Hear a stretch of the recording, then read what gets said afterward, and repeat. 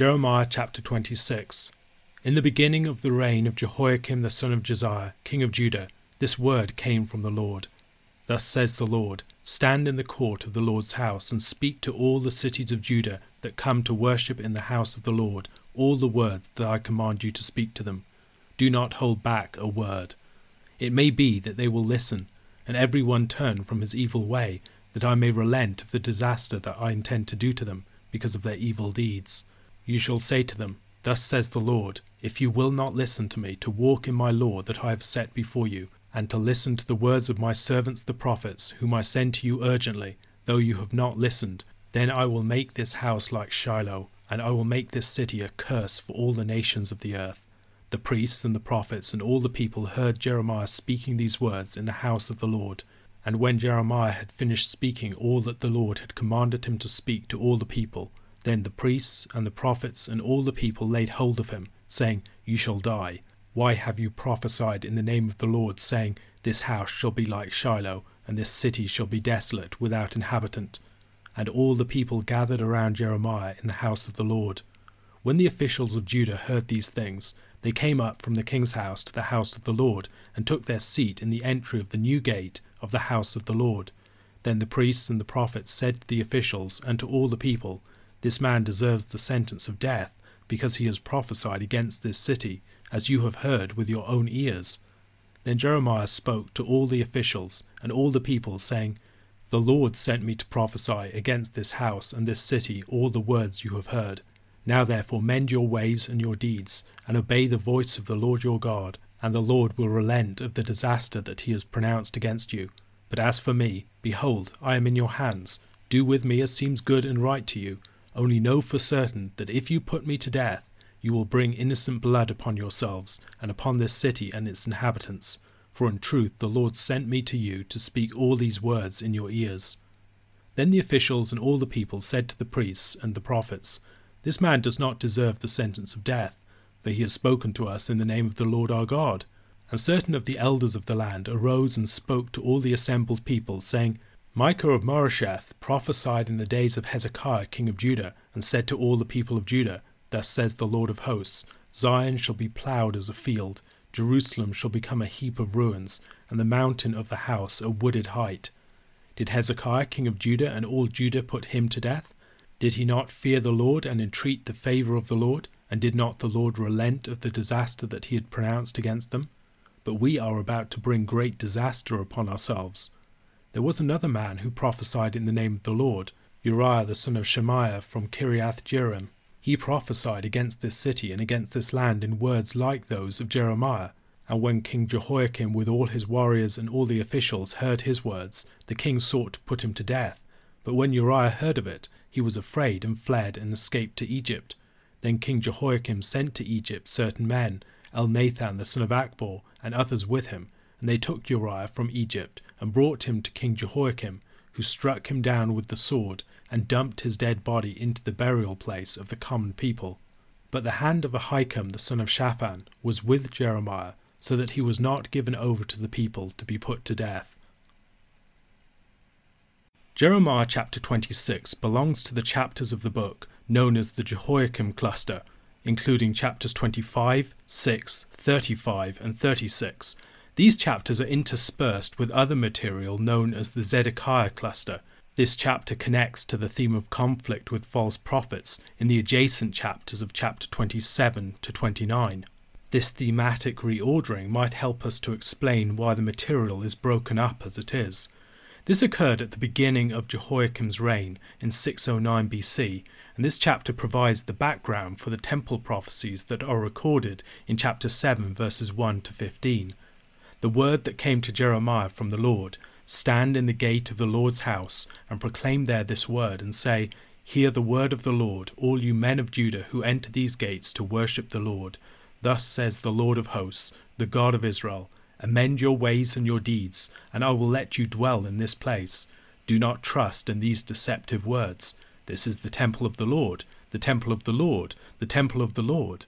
For if you truly amend your ways and your deeds, if you truly execute justice one with another, if you do not oppress the sojourner, the fatherless, or the widow, or shed innocent blood in this place, and if you do not go after other gods to your own harm, then I will let you dwell in this place, in the land that I gave of old to your fathers forever. Behold, you trust in deceptive words to no avail. Will you steal, murder, commit adultery, swear falsely, make offerings to Baal, and go after other gods that you have not known, and then come and stand before me in this house, which is called by my name, and say, We are delivered, only to go on doing all these abominations? Has this house, which is called by my name, become a den of robbers in your eyes? Behold, I myself have seen it, declares the Lord. Go now to my place that was in Shiloh, where I made my name dwell at first, and see what I did to it because of the evil of my people Israel. And now, because you have done all these things, declares the Lord, and when I spoke to you persistently you did not listen, and when I called you you did not answer, therefore I will do to the house that is called by my name, and in which you trust, and to the place that I gave to you and to your fathers, as I did to Shiloh, and I will cast you out of my sight, as I cast out all your kinsmen, all the offspring of Ephraim. Jehoiakim the son of Josiah came to the throne after Jehoahaz his brother's short 3-month reign. Jehoahaz came to the throne after the death of Josiah. Josiah was killed by Pharaoh Necho, and then his son Jehoahaz was deposed by Pharaoh Necho. Jehoiakim, who was originally called Eliakim but was renamed by Pharaoh Necho, was set up in place of his brother. Josiah had brought about some reformation, but it tragically seems to have been shallow and short-lasting. Judah is rapidly returning to its old ways. Only a year or so after the death of Josiah, it seems that Judah is once again in a position of serious covenant unfaithfulness. They are not looking to the Lord or being faithful to him. Their confidence is rather in the religious system and the temple in their midst. They seem to see the temple as giving them immunity from the Lord's judgment. Provided that they worship there and perform the proper rituals, the Lord will not call them to account. In the process, the temple has been perverted into something that's the exact opposite of what it should be. It has become like a den of robbers, a place that scoundrels can return to find refuge against those who would seek them out for their crimes. Jeremiah is sent to these people, and he is cautioned not to reduce or soften the message that the Lord gives to him. He holds out the possibility of repentance. The hope is that Judah will heed and individually and collectively respond. The Lord calls for every one to turn from his evil way. This must be a more general response on the part of the people. It can't just be their leaders. Every single person needs to be committed to this sort of repentance. We might compare the sort of message that Jeremiah is bringing here to the messages of Jesus and John the Baptist in the Gospels. If people respond appropriately, the Lord can relent of the disaster that he would otherwise bring upon them. And they are charged to listen. The Lord is urgently addressing them through the prophets, hoping that they will respond. The particular warning that provokes the ire, however, of the men of Judah is the claim that Jerusalem's temple might be made like Shiloh. Shiloh was the original sanctuary of the Lord that was destroyed at the beginning of 1 Samuel. The destruction of Shiloh and its aftermath was the historical background behind the story that led up to the building of Solomon's temple and the rise of Jerusalem as the religious centre of Israel. The authorities and many of the people seem to think that Jerusalem, being connected with the Davidic covenant, is going to be preserved by the Lord and is not vulnerable to destruction. This belief might have been reinforced by the dramatic deliverance of the city in the days of Hezekiah and Isaiah in 701 BC from the hand of Sennacherib. Jeremiah's statement of judgment against the temple challenges the ruling dogma about the Lord's commitment to Jerusalem, and the prophets, the priests, and the people turn upon Jeremiah to try to put him to death. Jeremiah is placed on trial, and he defends himself by appealing to his divine commission, declaring its purpose in the people's repentance. He warns them that if they put him to death, they will have innocent blood upon their hands. And the people, after hearing Jeremiah's testimony, change sides, and with the officials they defend Jeremiah to the priests and the prophets, accepting Jeremiah's claim to be speaking in the name of the Lord. Some of the elders appeal to the memory of Micah of Moresheth, who prophesied in the 8th and early 7th centuries BC, about 100 years previously, prophesying both the destruction of Samaria and Jerusalem. During the days of Hezekiah, Micah had prophesied, a prophecy recorded in Micah chapter 3 verses 9 to 12. Hear this, you heads of the house of Jacob, and rulers of the house of Israel, who detest justice and make crooked all that is straight, who build Zion with blood and Jerusalem with iniquity. Its heads give judgment for a bribe, its priests teach for a price, its prophets practice divination for money. Yet they lean on the Lord and say, Is not the Lord in the midst of us? No disaster shall come upon us. Therefore because of you, Zion shall be ploughed as a field, Jerusalem shall become a heap of ruins, and the mountain of the house a wooded height. Rather than seeking to kill the prophetic bearer of this unwelcome message, however, Hezekiah had responded faithfully to this prophecy, repented, and reformed the land. We read something of Hezekiah's reformations in 2 Kings chapter 18 verses 3 to 6. And he did what was right in the eyes of the Lord, according to all that David his father had done. He removed the high places and broke the pillars and cut down the Asherah, and he broke in pieces the bronze serpent that Moses had made. For until those days the people of Israel had made offerings to it. It was called Nehushtan. He trusted in the Lord, the God of Israel, so that there was none like him among all the kings of Judah after him, nor among those who were before him. For he held fast to the Lord, he did not depart from following him, but kept the commandments that the Lord commanded Moses. One of the things that the message of Jeremiah does is bring in the conditionality of the covenant of Sinai into a context where the unconditionality of the Davidic covenant seemed to be giving people a false sense of security. The Lord had relented from the judgment of which he had warned the people in Hezekiah's day, and there was hope for the people of Jeremiah's day too, if they would follow the example of Hezekiah. A contemporary of Jeremiah had not been so fortunate as Jeremiah, though. Uriah of Kiriath-Jearim had prophesied against the city of Jerusalem and the land. He had fled when the king had sought his life, and he was then hunted down and brought back from Egypt to be executed. So concerned was King Jehoiakim to remove this troublesome prophet. Presumably extradition of traitors was part of the treaty between Egypt and Judah during that time. Jeremiah was delivered from death through the assistance of Ahikam the son of Shaphan. The scribal family of Shaphan was a very important one. The genealogy is laid out by Jack Lumbum. Shaphan received the law book found by Hilkiah the priest in the temple in 2 Kings chapter 22. His son Ahikam was sent with him by Josiah to Huldah the prophetess after the book was found, and he was also involved with protecting Jeremiah here. Gedaliah, his son, was appointed governor at Mizpah after the destruction of Jerusalem.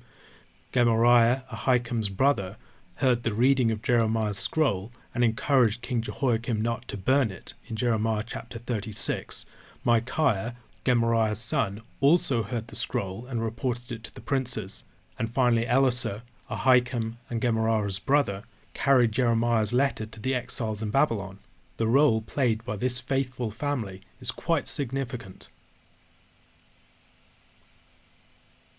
A question to consider: what similarities can you see between Jeremiah's message concerning the temple and the message of Jesus and the early church?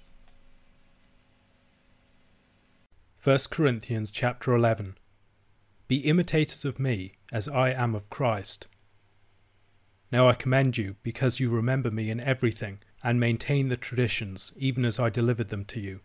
But I want you to understand that the head of every man is Christ, the head of a wife is her husband, and the head of Christ is God.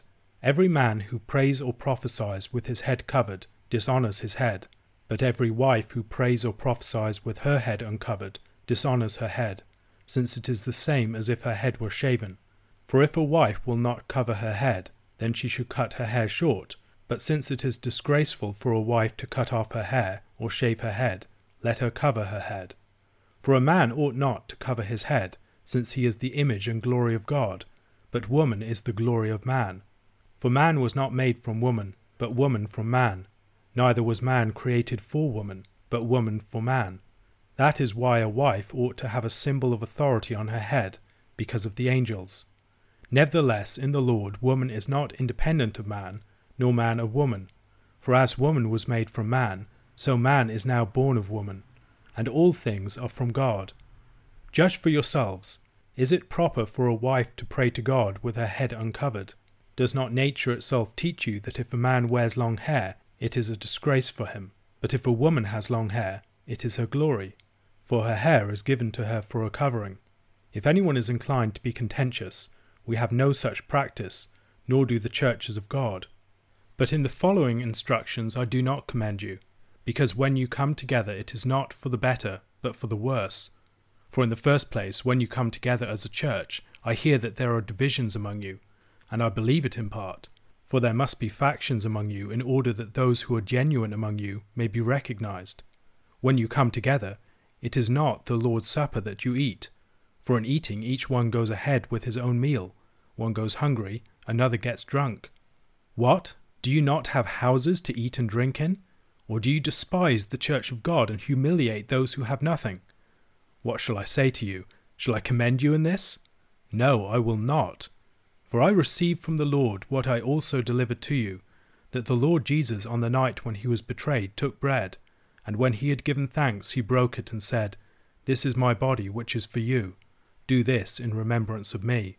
In the same way also he took the cup after supper, saying, This cup is the new covenant in my blood. Do this as often as you drink it, in remembrance of me. For as often as you eat this bread and drink the cup, you proclaim the Lord's death until he comes. Whoever therefore eats the bread or drinks the cup of the Lord in an unworthy manner will be guilty concerning the body and blood of the Lord. Let a person examine himself then, and so eat of the bread and drink of the cup. For anyone who eats and drinks without discerning the body eats and drinks judgment on himself. This is why many of you are weak and ill, and some have died. But if we judged ourselves truly, we would not be judged. But when we are judged by the Lord, we are disciplined, so that we may not be condemned along with the world. So then, my brothers, when you come together to eat, wait for one another. If anyone is hungry, let him eat at home, so that when you come together it will not be for judgment. About the other things I will give directions when I come. 1 Corinthians chapter 11 begins with a verse tying up the preceding argument about eating idol food. The Corinthians should imitate Paul, who, as he discussed in chapter 9, did not exert the rights that he had, accommodated to others for the sake of the gospel. And in this, Paul is imitating Christ. He has taken on the mindset of Christ that belongs to us in the Spirit, the mindset discussed in chapter 2. And this verse is orphaned from the argument to which it belongs by the chapter break, but it does alert us to the fact that chapter 11 belongs in a letter where the themes of the previous chapters are still very much in play. This is a dense and a difficult chapter, and there are a few principles that we could bear in mind throughout that might help us. First, when Paul moves on to new matters, the themes of the letter are still continuing. It's crucial that we retain Paul's earlier discussion of the strong and the weak in mind when we move into this and the chapters that follow, for instance. Those principles remain extremely important, and Paul now relates those principles to the practice of worship. N.T. Wright has compared reading Paul to riding a bicycle. If you go too slowly, you will fall off. You need to follow the movement of the argument through the letter. The more that you follow the movement of the argument through an entire letter, the easier specific text will be to interpret. Second, this chapter is about men and women. It's not just about women. It's often spoken about as women and head coverings, but yet it begins by treating men. It emphasizes the need for gender differentiation for both sexes. Third, Paul is bringing a number of interrelated themes of reference to play, not just one. He is concerned about the order of creation. He's also concerned about the customs of society and not acting in a way that flies in the face of these. He's also concerned about the order of the gospel and the age to come that is inaugurated in it. These are different and they shouldn't be collapsed into each other. They're always interrelated and playing off each other though.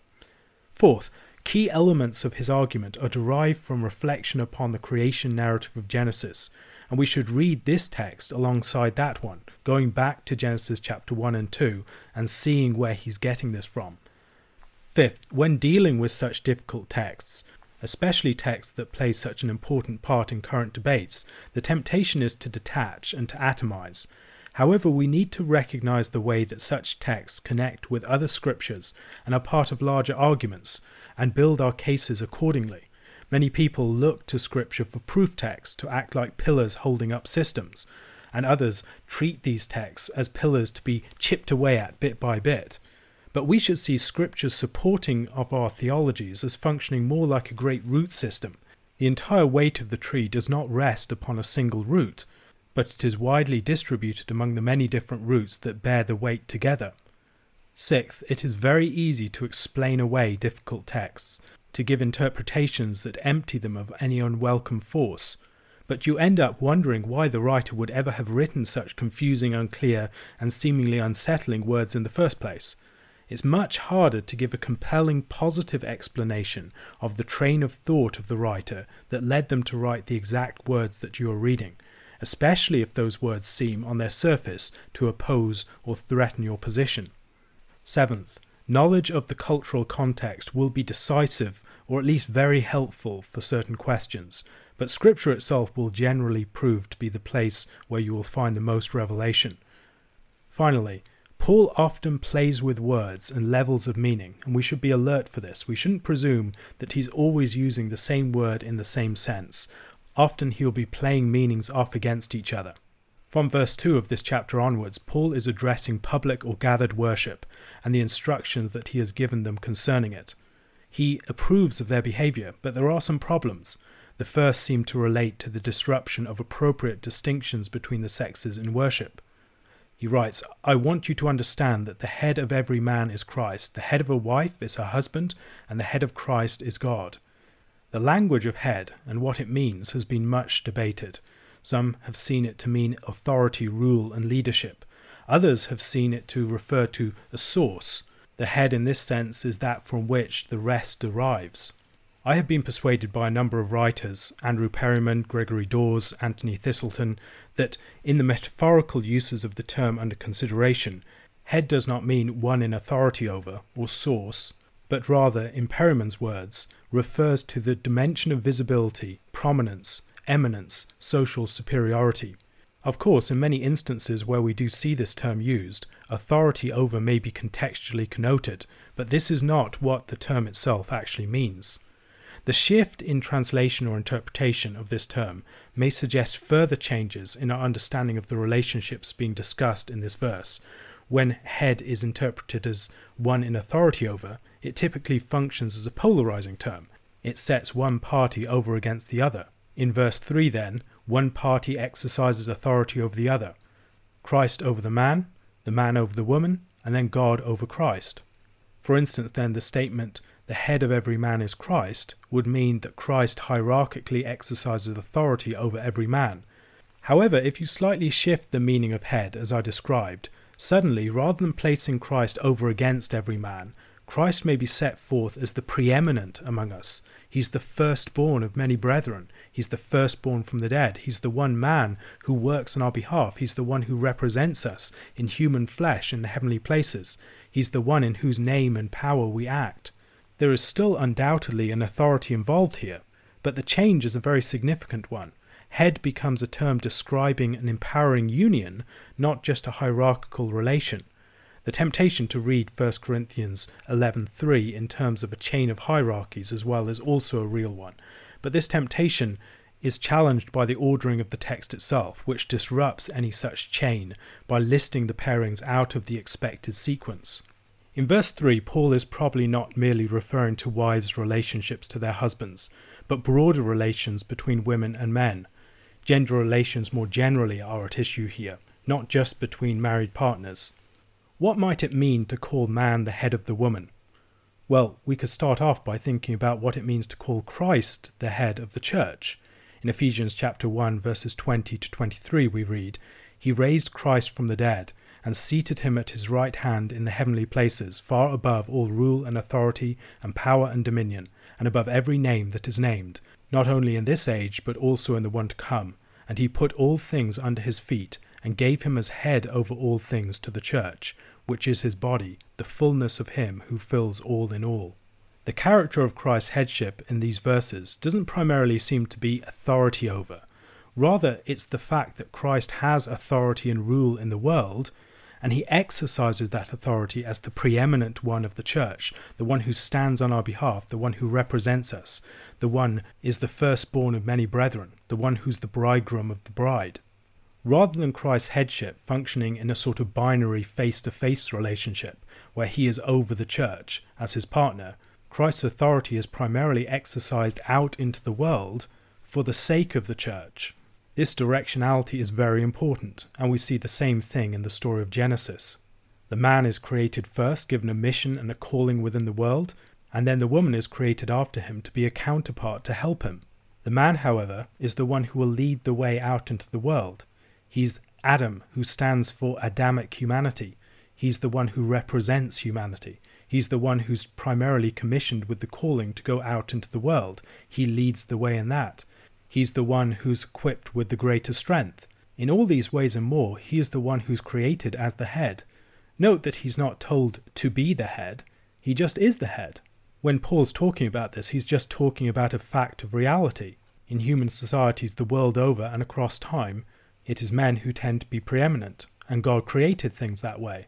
Paul is here then describing a fundamental natural asymmetry between the sexes. He turns to men first, talking about praying or prophesying with their heads uncovered. What sort of prophecy is in view? It's not necessarily ecstatic or spontaneous speech. It could be a sort of exhortation or encouragement or some other thing like that. We should note the way that the word head is already functioning now in different but interrelated senses. One's treatment of one's physical head, whether covered or not, has implications for one's relationship with the one who's foremost in relationship to you.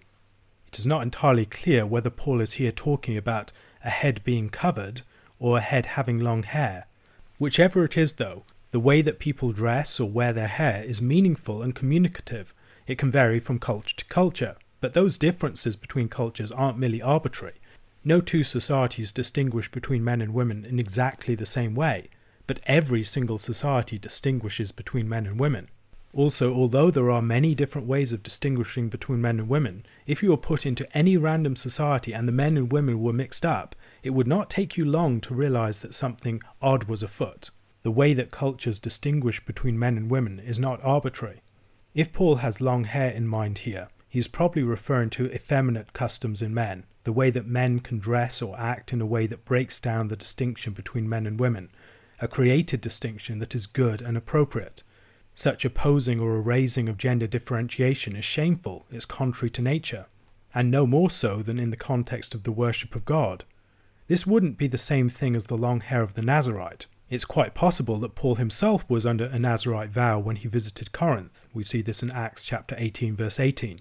Just as we can tell the difference between a Scotsman wearing a kilt and a woman wearing a dress, the hearers of this letter could easily tell the difference between someone with a Nazarite vow and someone breaking down gender distinctions.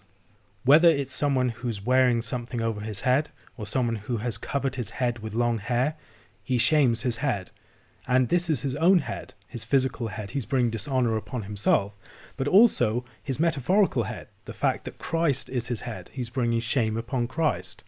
Dressing in such a way draws inappropriate attention, and in worship, attention must be focused upon the Lord. Paul now turns from men's head covering to women's. For women, loosed hair signals sexual availability. It would distract from Christ and would also dishonor herself and her man. The way that women wore their hair and dressed reflected upon the men who were related to them. Wearing a veil or a head covering signaled modesty and respectability, and any sort of erasing of the differences between men and women was shaming and dishonoring. Paul holds two things alongside each other as equally wrong: women drawing attention to themselves in worship by their dress, and women being stripped of the glory of their hair and being treated as if sexless. Some have discussed the way that lesbians would have worn their hair within the ancient world, in a way designed to convey androgyny. All of this is about the importance of social signals. One can imagine the Corinthians rejoicing in their newfound freedom, dressing in a way that was scandalous. The background for this may have been women enjoying more of a speaking and worshipping role within the church than the roles that they enjoyed within their previous communities, and now perhaps they feel liberated to drop customs they were once bound by. However, Paul teaches in this context that those things must be retained in a proper way. Gender difference is very important. It's part of the goodness of creation, and it must be signalled within worship from both men and women. An emphasis upon freedom that does not take consideration for the other is not Christian freedom. Christian freedom is very concerned to bring glory to the other, to honour the other, and not to bring dishonour, as this sort of practice seems to have done.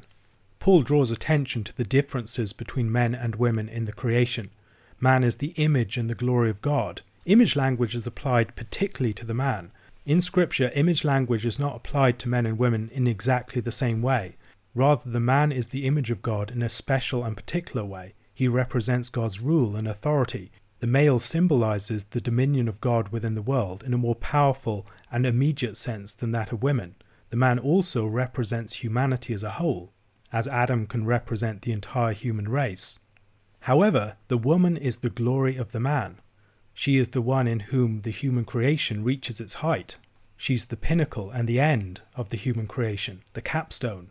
Her glory is what animates the man to action, and she is the one who takes the work of the man and brings it to its proper completion.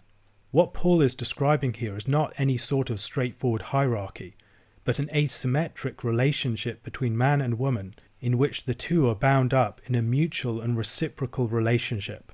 The man was not made from the woman, but the woman from the man. Again, he goes back to creation and looks at the pattern there. The man was not created for woman, but woman created for the man.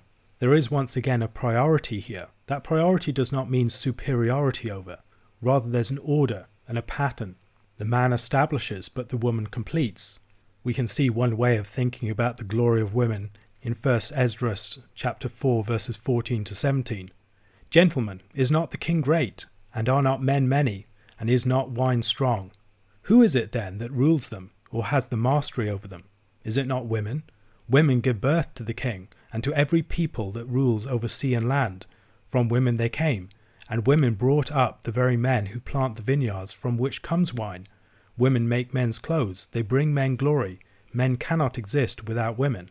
Paul goes on to make points like these. His point is not to argue for a hierarchy, but to argue for an asymmetry that must be honoured, and must be honoured in the customs that are appropriate to our time and place. Recognizing this, it is dangerous if women's glory becomes an object of attention in worship. He says that this is because of the angels. Perhaps he has in mind the fact that they are heavenly witnesses to our worship. But I suspect there is more to consider here. When we read of the angels, they are invariably described as male. They are, as it were, a band of brothers. They represent the image of God in certain respects, his authority and his rule. What makes humanity stand apart is not so much men as women. Redeemed humanity is described as the son, but more importantly, as the bride. Angels can be like sons of God, but they could never be the bride. The glory of humanity as a whole is seen in the fact that we are male and female, and that glory is most especially found in the woman. This might help us to begin to consider why the angels are spectators upon worship, and the comportment of women in relationship to them is so important. Paul now proceeds to show the mutuality and reciprocity of men and women in the gospel. The woman is not independent of the man, nor the man of the woman. The man may be the head and come first, but every man is born of a woman. Woman is from man, but man is of woman. There is an asymmetry here, but one that binds us together. Neither party is exalted finally over the other, but is rather bound together in mutually implicatory relationships. What Paul is teaching here should not be difficult to understand. We should have an instinct for it. These are things that we should know from nature, and Paul speaks to the Corinthians as those who should already know these things. He's not teaching them something new. They should have an instinct for this stuff by nature. A man who dresses or tries to wear his hair like a woman is bringing dishonor to himself, while a woman's hair is her glory.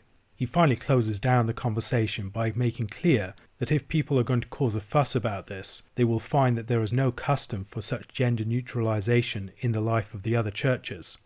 Paul now turns to deal with another issue, the Corinthians' practice of the Lord's Supper, which is woefully deficient. He has already described the divisions within the Corinthian congregation in chapter 1, the different parties and dissensions that were between them. And now he describes the way that that is playing out within their celebration of communion. Rather than being brought together, some parties are eating ahead of others and leaving others with nothing to eat. Rich and poor are being divided. This is another division between the strong and the weak within the congregation of Corinth. The very meal that should be the time when people express their unity in Christ is a time when some people are going hungry while others are getting drunk. People are eating their meal without regard for the other, and all of this expresses very clearly what was the problem in the life of Corinth. People who were strong insisting on their own rights and pushing themselves ahead of others, rather than taking regard for each other and seeking to be built up together with their neighbours as one body in Christ. The result is that they despise the church of God, and they humiliate those who are poor and weak among them. While all of this helps to reveal who are faithful and who are not, it's certainly not a proper celebration of the Lord's Supper. Indeed, in Paul's eyes, it's no celebration of the supper at all. In response to this situation, Paul recounts the tradition of the Lord's Supper as it was delivered to him. He emphasizes the background of the cross. The Lord's Supper was established on the evening of the Last Supper. The supper isn't any old meal. It's the meal that proclaims the death of Christ until he comes. It's the covenant meal. It's the meal in which the blood of the new covenant is sealed to us. It's the meal in which we are joined together as one body, as we share in the same bread and cup. It should be becoming clear to the Corinthians by this point that they have celebrated in a totally unworthy fashion. The supper was to be celebrated in remembrance of Christ, or perhaps better, as Christ's memorial. We think about remembrance as a very subjective thing, but this is a more public and objective thing. It's to memorialize the Lord's death, to publicly proclaim it. It's memorialized in part before God, calling God to act on the basis of the sacrifice of his Son. Every time we celebrate it, we're calling God to see and act. It's an enacted prayer. And this is done until he comes. In the supper, we're caught between the event of the past, the sacrifice of Christ on the cross, and the coming of Christ in the future. And between those two events, we celebrate this meal as this regular, weekly memorial of what he has done. Like a great stone dropped into the lake of history, Christ's death ripples out throughout the ages. Each week we are hit anew with one of the ripples of Christ's death, and driven further toward the expected shore of the age to come. The Last Supper was instituted in a context of peril. It was on the night when Jesus was betrayed, and it was a night when the disciples will be tested and sifted. In a similar manner, the Corinthians need to celebrate in a mindful way, recognizing both the light and the shadow, the promise and the danger. They must eat and drink in a way that discerns the body. What does Paul mean by discerning the body here? Not, I believe, recognizing the body of Christ in the bread, but rather recognizing the body of Christ in their brothers and sisters around them. It is communion. It's communion with Christ and each other. Christ and each other, Christ in each other.